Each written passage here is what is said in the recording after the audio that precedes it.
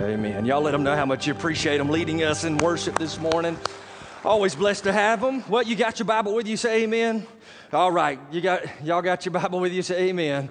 All right, there you go. Galatians chapter 4 is where we find ourselves this morning. Galatians chapter 4, we're in a series of messages entitled Maximizing Moments. We're actually going on a gospel tour, right? God has called you and I to be a part of this great mission of making disciples everywhere. And if we're going to do that effectively, that means we have to learn to live as missionaries, as sent individuals.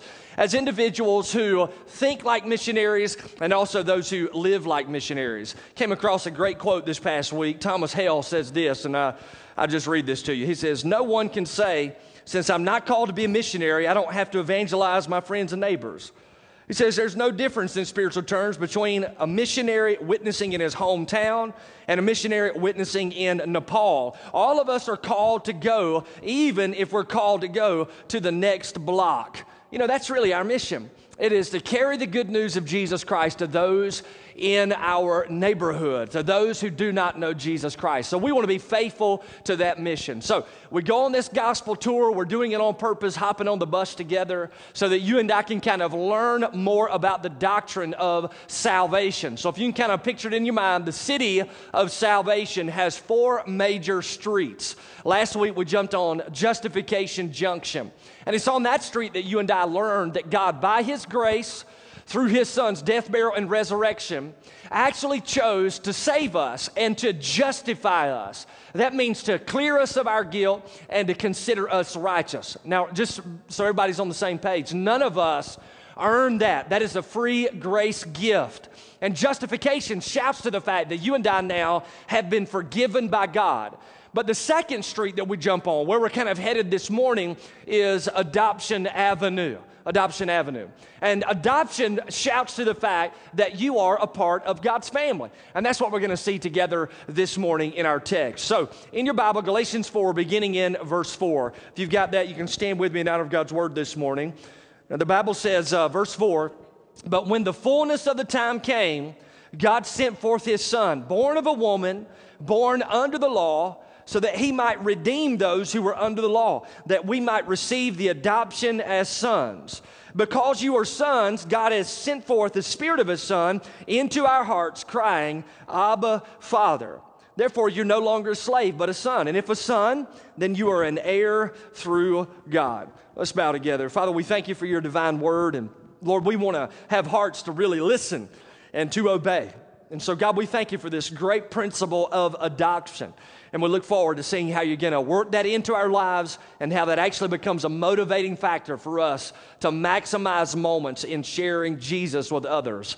So we look forward to what You're going to do today as well as throughout the rest of this week as we live as missionaries. And that's in Jesus Christ's name that we pray. And everybody said, amen, amen. So you go ahead and be seated this morning. Now, adoption is a pretty familiar term in our modern day vernacular. In fact, we talk about it all the time. We've got friends who've adopted children into their family. Now, Chris and I, we have 4 kids, so we're not really looking to adopt. Y'all with me on that? Say amen.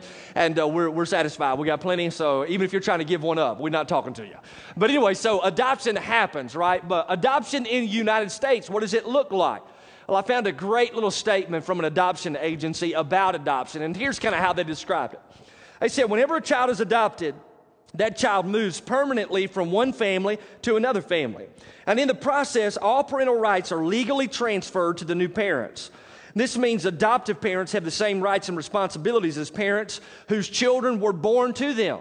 And it also means adopted children have all the emotional, social, legal, and familial benefits of biological children. Now, think about that. That's what it means to be adopted in the United States. But the question that we're looking at this morning is, what does it mean to be adopted into the kingdom of God? Now, so everybody's on the same page. Again, there's only 2 spiritual kingdoms. There's a kingdom of Satan, there's a kingdom of God. As you read throughout the New Testament, you discover there's a kingdom of death, there's a kingdom of life. There's a kingdom of darkness, there's a kingdom of light. And in order to be a part of God's kingdom, the Bible says you've got to be adopted into His family. So what does adoption look like for those in the kingdom of God? Well, adoption means that we are embraced as a true child of God the Father. In fact, it is a gracious and merciful right bestowed upon unworthy sinners through which we are given admission into this awesome family of the Lord. So I've said it a million times before, but just to reiterate it, all of us are God's creation, but not all of us are God's children. The only people who are God's children are those who have been adopted by God. And that happens at the moment of your conversion. So that's what it looks like. Now, the amazing thing is that when Paul mentions the word adoption in Galatians 4, this also is not a brand new concept. Adoption was a very familiar thing in the Greco-Roman world. In fact, parents in that particular day, if they did not have a man-child, also known as a son, y'all with me on that? I don't know why I said man-child. I guess because we've got one now. He just turned 13 this week. So Garrison is a man-child, and y'all pray for us. We got a teenager. So wherever I am on your list, move me up, amen? All right, so that's the deal. But anyway, so if they didn't have a son, then they were in a predicament. And the predicament was that their family name would not pass on to the next generation, and their family inheritance would go to someone else. So oftentimes what would happen is if they did not have a son, is that they would actually go out and they would look for one. But here's how they did it. They would go out and look for a son to adopt who had already proven himself, who had shown himself to be a person of high moral character. And then they would invite that son to be a part of their family. They would legally adopt him. That way, whenever they died, their name was carried on and their inheritance stayed in their family. Now, the amazing thing is that whenever God adopted you and I, He didn't come and try to find people of good moral character. You know why? Because He couldn't find it. He would still be looking. The Bible teaches we've all sinned and fallen short of God's holy standard. But God chose in His grace to still come and adopt us. Even though we were in our sins, He would bring us into the family of God through the death, burial, and resurrection of His Son, Jesus Christ. So God really is in the adoption business. But how does it all play out? A couple of things I want you to jot down this morning. Jot this one down first of all. I want you to know that God has this huge heart to adopt. God's got a heart to adopt. In fact, let me say it to you like this. God wants to adopt people in your neighborhood that you live with. God wants to adopt people that you work with. God wants to adopt people that you play softball with, right? God has this great heart to bring people into His family. He wants to adopt individuals. And that's what Paul kind of puts to the surface here in our text this morning, Galatians chapter 4. So look with me again at verse 4 in your Bible. You got it there in front of you? Say yes. All right, verse 4. When the fullness of the time came, God sent forth His Son, born of a woman, born under the law, so that He might redeem those who were under the law, that we might receive the adoption as sons. Now, take a look at this verse. Let's kind of break both of them down, all right? So the first phrase is this: when the fullness of time came. Now, what is Paul speaking about? Paul is magnifying the reality that the idea of God adopting people into His family was not a decision of spontaneity. This wasn't something, God's hanging out in heaven. He didn't bump His head somewhere and just all of a sudden say, I think I'm going to adopt some people into my family. That's not how God works. God, before creation, before He ever threw down creation, had a plan for adoption. And He predetermined the time frame in which adoption and its work would actually take place upon the earth.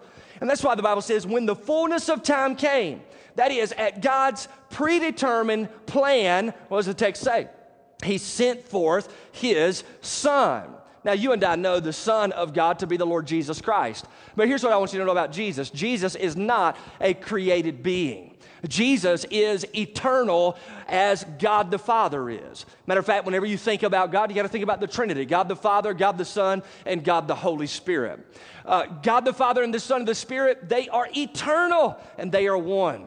But God, in His predetermined plan, chose to send Jesus, the eternal one, to the earth. And whenever He came to the earth, He was leaving and losing the glories and the beauties of heaven to come to the ashes of a sinful planet. So He came. Notice how He came. The Bible says He was born of a woman, which, by the way, I think that's a pretty awesome way to be born. Y'all let it sink in, right? Born of a woman. I just love the verse, right? He's born of a woman. Now, the question is, why does Paul say He's born? Of course He's born of a woman. How else would He be born? Well, Paul's actually pointing us to a truth that God gave us in Genesis chapter 3 in this verse. In Genesis chapter 3, God gave a promise to the enemy, who is the devil, that through the seed of a woman, someone would come who would crush his head. Now, whenever God speaks about a person being born from the seed of woman, biology teaches us that's not how it rolls out. People are born from the seed of man. So to speak of being born of the seed of a woman actually points to the virgin birth. And whenever Paul is saying he is born of a woman, that's really what he's pointing at. He's pointing out the virgin birth of the Lord Jesus Christ. So the eternal Jesus was not created. He's always existed, but he came to earth born of a woman in the flesh, and he was born of a woman to ensure that he was not born with a sin nature. Because the Bible teaches us that through the seed of man, the sin nature is passed down. So to ensure the purity of Jesus at his birth, he was born of a virgin. So he's born of a woman. Now the verse also goes on and tells you now that he was born under the law, under the law. Now, what's Paul getting at here? A couple of things. First of all, he's pointing to the fact that Jesus was a Jewish individual. So it points to his race. Jesus was a Jew. He was born under the law, meaning he was born to live under the standards of God's divine law. Now, here's the awesome thing about Jesus. Jesus lived a perfect life. So whenever he was born under the law, he obeyed the law, and he lived a righteous and perfect life. The Bible says he was tempted in all ways as we are, yet he was without sin. Now, what's also awesome about this is that Jesus fulfilled the law, and Jesus ultimately even paid the price of those who have broken the law. Which really does, it kind of leads us now to verse 5. Now, think about it all in its context, all right? So when the fullness of time came, God the Father sent forth his Son, born of a woman, born under the law. Why did he send his Son? Now verse 5 says, so that, it's a purposeful clause, so that he could redeem those who were under the law. Well, quick question, who are those under the law? Well, that's everybody else. All of us, the Bible says, are born with a sin nature, but we are also born under the law. And so the law of God is the perfect standard of the Lord. And the scripture teaches you and I that we've all broken God's perfect standard. So we are all sinners before a holy God. But God sent forth his Son so that he could redeem us from the law. And the word redeem, by the way, is a word that means basically be set free by paying a price. Set free by paying a price. And that's what Jesus did. Jesus came to the earth and he lived a sinless life, but then Jesus went to the cross to die in the place of all sinners. Matter of fact, this is the gospel in 2 words. I'm going to give it to you. Here it is. Substitutionary atonement. Substitutionary atonement. Now, that's a theological term, right? But substitutionary just means substitute. So Jesus died in our place. What for? For atonement. Atonement for our sins. Jesus died to pay for the penalty of our sins. He was buried and he was raised again. And whenever you place your faith in Jesus, the Bible says that you are at that moment justified, cleared of all your guilt, considered righteous, and you are redeemed. You are brought out from under the law, and now you live under grace. So that's where you and I live, who have been justified. But he not only came so that our redemption could occur, but this text also says that he came so that our adoption could occur. So again, look at verse 5 in your scripture. He says, so that he might redeem those who were under the law, that we might receive the adoption as sons. Now this is awesome. You and I did not earn God's justification. In other words, we didn't work real hard and God was impressed and he's like, I'm going to clear you of your guilt and consider you righteous. That's not the case. We receive the gift of justification by faith in Christ. But adoption is also something that we receive by faith in the Lord Jesus Christ. See, we have to be justified so that we can be adopted. See, God's family is perfect. The Trinity, the Father, the Son, and the Holy Spirit, perfect unity. And this community is what God has invited us to be a part of. But you and I could not be a part of his family because of our sin. His family's perfect, ours is sinful, and if we joined, we would mess it up. So God, through Jesus, has to justify us. So he clears our guilt, he considers us righteous, and then he brings us into his family by adoption. And adoption, by the way, is something that happens by His grace. So it's not like you're justified, now work really hard to be adopted. No, you're adopted by the grace of the Lord at the moment of your conversion. See, God's got this great heart to adopt. He wants to adopt people. And God's given you and I the great privilege of going out and sharing with folks that, hey, God wants to adopt you. And you're like, me? Yes, you, even you. This is God's desire. Now, here's the second reality, all right? Through adoption, God becomes your father. Through adoption, God becomes your father. Now, this is kind of where it gets pretty serious for us. Look at verse 6. The Bible says, because you are sons, God has sent forth the Spirit of His Son into our hearts, crying, Abba, Father. Therefore, you're no longer a slave, but a son. And if you're a son, then you're an heir through God. Now, notice here in the text that the Bible teaches us that the entire Trinity is involved in our adoption. Now, this is awesome. God the Father had a plan to adopt you. And so God the Father sent His Son to execute the plan through His death, burial, and resurrection. And then God the Father sent His Spirit to take up residence in our life to apply the adoption. Because as soon as you come to faith in Jesus, you're justified, you're adopted, and you receive the Holy Spirit. And the Holy Spirit is the one who encourages you to cry out to God as Abba, Father. Now, by the way, the word Abba is an Aramaic term. It's a term of endearment, a term of tenderness. In fact, it can kind of be likened to our modern day daddy or papa. Right? That's the idea of Abba. Matter of fact, we were sitting around with our family this past week, and for some reason we started talking about what our kids' very first word was. And in the conversation, Krista was like, I know what their word was, their very first word. And they were like, what was it, what was it? And then she said, all smug. She's right there. Daddy was your first word. Dad. All right, so obviously we're all wondering, like, why did they all say dad first? I mean, what's the deal? And then the bottom line fact is because they love me more than they love her, and that's why they did this. That's obviously not true, but the reality is this is a term of endearment. And this is what God wants you to know Him as. He wants you to know Him as your heavenly daddy. Now, let that sink in for just a moment, all right? Because reality is God is the creator and the sustainer of the universe. God is bigger than your mind can even fathom. God is the one who, by the word of His mouth, spoke creation into existence. He just spoke and it happened. God, by the word of His mouth, right now, as we're together in this building, He is sustaining the entire universe. He is omniscient. He knows all things. He is omnipotent. He is all powerful. He is omnipresent. He is everywhere present. He is an all-consuming fire. He is the King of kings and the Lord of lords. And God is like, when you address me, you just call me daddy. What an awesome truth that is from the Lord. That's how God wants you to view Him. But here's something that I realized as I was studying. Not everybody views God like this. And you know why they don't? Because they got daddy issues. Y'all out there, yeah? Matter of fact, let me just ask you, anybody got daddy issues? Y'all just slip your hand up right here. If you're sitting next to your daddy, you just give him a fist bump and tell him you love him, all right? I saw it. Here's what I've realized. Sometimes what happens in the lives of followers of Jesus is that they take the imperfections of their earthly father and they cast them upon their heavenly Father. And whenever they do this, it gives them a skewed view of who God the Father, their dad, really is. Matter of fact, I just jotted down a few ways that this could occur.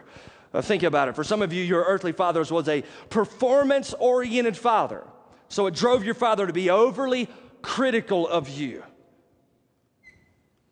Overly critical of every single thing that you did. And when you did whatever He desired, that's when He expressed love to you.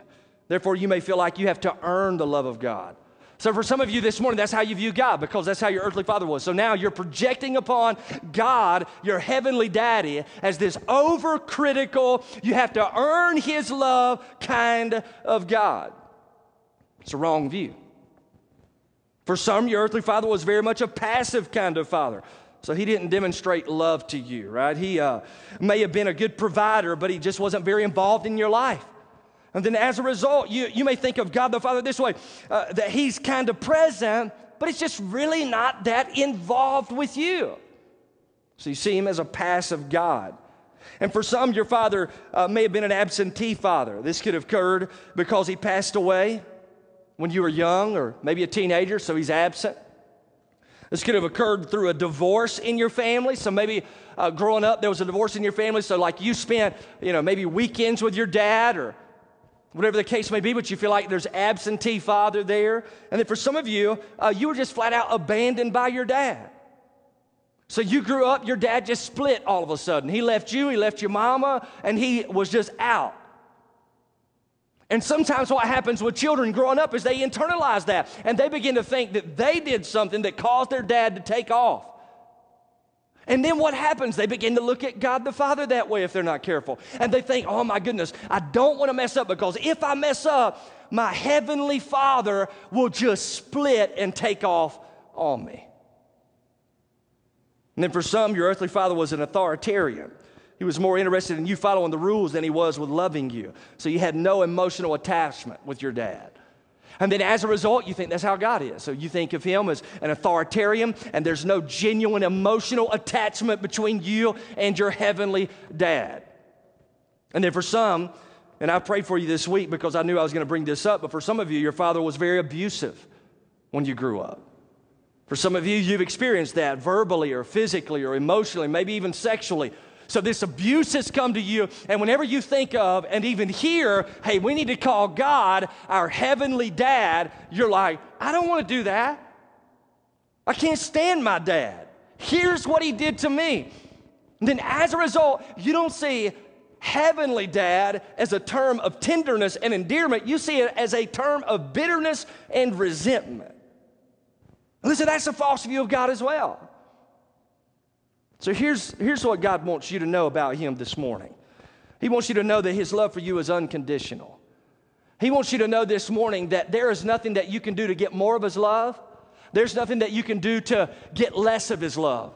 You don't earn his love. It is freely given, and it is always given. It is unstoppable love. Matter of fact, the Bible teaches that God the Father, and I hope you get this because this is awesome. God the Father actually loves you as much as he loves his son, Jesus Christ. In fact, check this out. He loves you just like he loves Jesus. And you're thinking, he can't love me like, how can he love me the same way that he loves Jesus? Here's how. Because he has cleared you of your guilt and considered you righteous. He took the righteous, royal purity of his own son and he applied it to your spiritual bank account.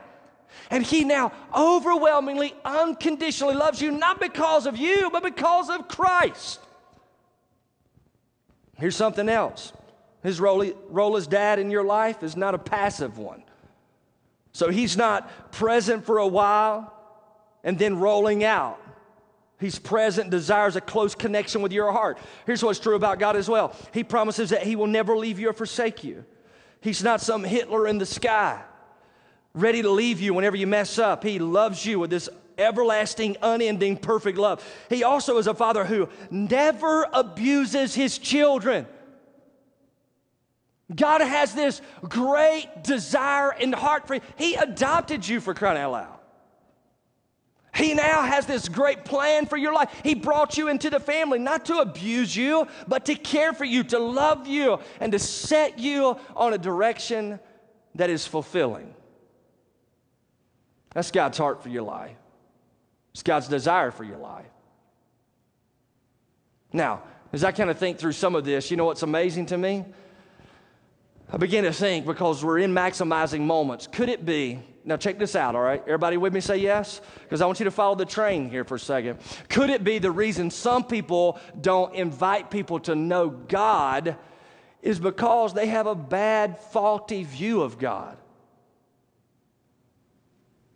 Think about it. If you have a relationship with the Lord and you see him as demanding, demeaning, and degrading, I mean, who wants to introduce somebody to him?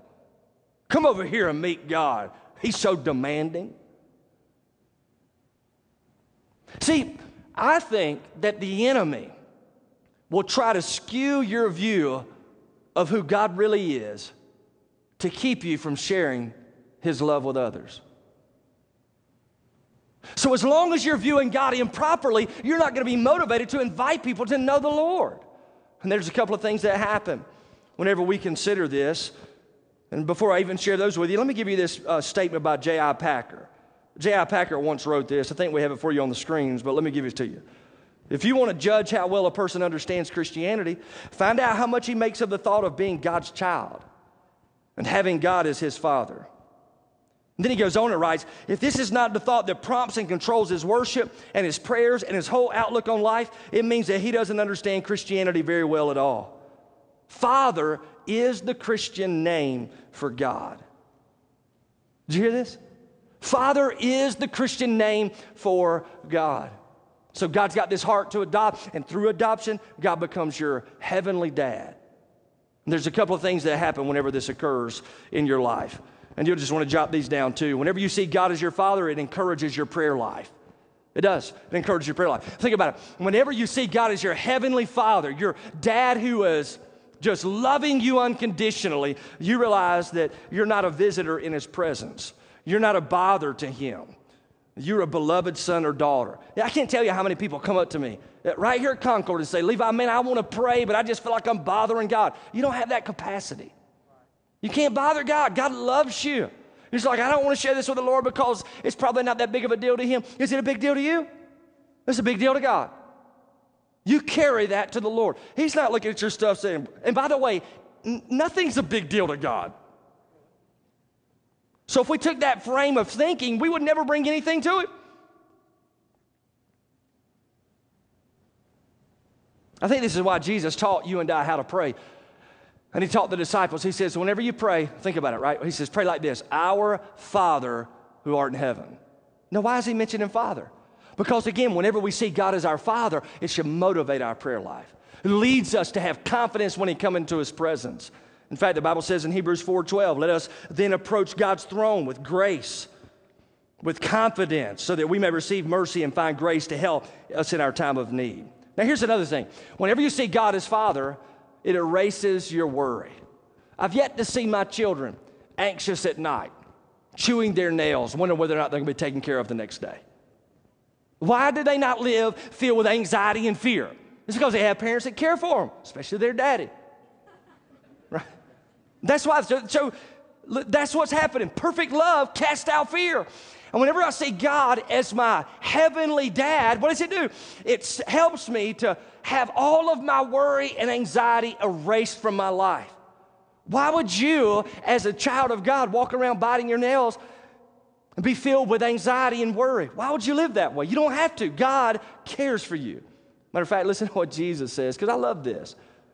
Jesus says it like this, for this reason I say to you, don't worry about your life as to what you are going to eat or what you're going to drink. Don't worry about your body as to what you're going to put on. Is not life more than food, the body more than clothing? Look at the birds of the air. They don't sow or reap nor gather. And then listen to what he says. And yet your heavenly Father feeds them. Are you not worth much more than they? See, what is God getting at? What is Jesus teaching here? He's saying, when you see your Father in heaven as your dad, that's when your worries can be erased. So here's what's true in my life. Whenever I'm filled with anxiety, whenever I'm filled with worry, I'm not viewing God properly. It's not his issue, it's mine. But whenever I view God properly, it begins to erase the worry. For some of you, that was worth the price for you to get in here, which was free. But you needed to hear that because that's how you've been living. A worried, anxious, filled life. You're walking around biting your nails about every single thing that's going on. And God's like, I'm your daddy. Come here and sit down. Why are you so concerned about these? Don't you know I love you? Listen, when we get a view of God that is biblical, it leads us with this great desire to share Jesus with others because we want other people to know God. Matter of fact, the Bible says in John chapter 1 and verse 12, but as many as received him, that is Jesus, to them, that's us, he gave the right to become children of God. See, that's adoption avenue. That's justification junction. This is you and I taking this message of great news and sharing it with those that God has put around us. Now, That's why we also have this great gospel skill that we're trying to teach you to help you out in sharing Jesus, all right? So whenever you came in, you should have got 2 of these little cards. Did everybody get one? Say yes? All right. So we'll pretend you just said yes. So if you'll just drop these cards out for just a second and put them in your lap, I want you to fill one of them out as we go through it. I'm challenging you to take the other one and use it this week to share the gospel. Notice here, first of all, whenever I'm sharing the gospel, what I want to do is I want to point at God on this card. And then I want to point at the little stick figure. Here's the thing. God created you to have a relationship with Him. He wants you to be adopted into His family. But there's this great space between you and God. And that space is there because of what this verse says. Now, all you got to do is walk through this verse. One verse used in this particular gospel presentation, which makes it simple. The Bible says, for the wages of sin. All right, wages, by the way, something you earn. So you worked real hard and you earned something. And the Bible says the wages of sin, so that's your work. The wages of sin is death. And death describes eternal separation from God in a real place called hell. And that's where some of you are headed this morning because you've not genuinely come to faith in Jesus. So you're kind of churchgoer. Maybe you've been baptized. Maybe you've even read your Bible some, but you don't really know God. You've not had the Spirit of God call out within you, Abba, Father. Which, by the way, that is a massive signal that you've genuinely come to faith in Christ. So the Bible says, for the wages of our sin is death. But then you keep on reading. But the gift of God is eternal life. So all I'm doing is filling in these little squares. What is a gift? It's something that you do not earn. It's something that is freely given to you. Who's giving that gift away? Well, God is. What is the gift? It is eternal life. How do I receive the gift? Well, the Bible says, through Jesus Christ, our Lord. So now all I'm doing is drawing a cross right here, and then I'm jotting Jesus' name down. Jesus becomes now the bridge that gives me a relationship with God. So through this, what I do is challenge somebody. What would keep you from giving your life to God right now? And they're like, nothing. Well, listen, here's what you need to do. The Bible says you turn from your sin, you place your trust in Jesus, and then you are forgiven of your sin. So I always say the 2 T's, and I'm going to repeat this every single time I preach this message series throughout this month. We turn from our sin, we put our trust in Jesus, and we are adopted into the family of God. And this adoption means that we receive eternal life. People you live with are on the way to hell, and you know this. People in your neighborhood are on the way to hell, and you know this. People you work with are on the way to hell, and you know this. People all around you on their way to hell, and you know this. Why would you keep this a secret, man? This makes no sense to me. This is what we're called to do. You go and make disciples. You can't make a disciple unless you lead them to faith in Jesus. And this is so easy. Easy peasy. Take it, go for it, share the gospel this week. Go find a sinner and tell him how he can be adopted. Amen on that one? Let's do that. Father, in Jesus' name, we thank you for our time together this morning.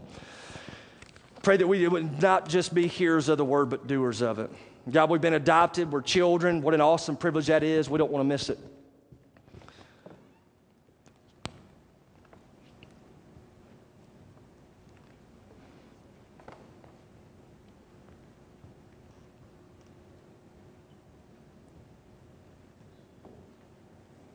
So God, I pray that you'd speak to hearts even now. There are probably some in here who have not genuinely given their heart to you. And so today's the day that they need to make a decision to follow you. So God, I pray you'd speak to their hearts. So if you're here today and you've not given your life to Christ, listen, you can right where you are, man. God wants to adopt you. So just call out and say, Lord, I'm a sinner and want to be forgiven. I want to be a part of your family. So today I'm turning from my sin and trusting Jesus. Give me a brand new life starting today. With your head bowed and your eyes closed, if that's the prayer of your heart this morning, then listen, the first step of obedience is baptism. We're going to celebrate baptism in another service this morning. So if you need to be baptized, I'll be here in the front, others as well. We want to pray for you. And some of you, you've given your heart to Jesus, but you just haven't been baptized yet. Well, listen, man, that's your opportunity to go public with your faith. So I'm going to encourage you in a moment we stand to our feet that you just come forward. We want to pray for you. We want to set up a time for you to be baptized. So when everybody else stands, you stand with them, and then you just walk down the aisle right here to the front. We're not going to embarrass you. We want to help you. Or God may be calling you to join this church body. If that's the case, we'd encourage you to come as well this morning. So, Father, the invitation is yours. We pray that you would work in our midst and continue to use us for your sake and for your kingdom. That's in Jesus' name that I pray. Amen. Let's stand to our feet. While we sing, you come this morning if God's calling you.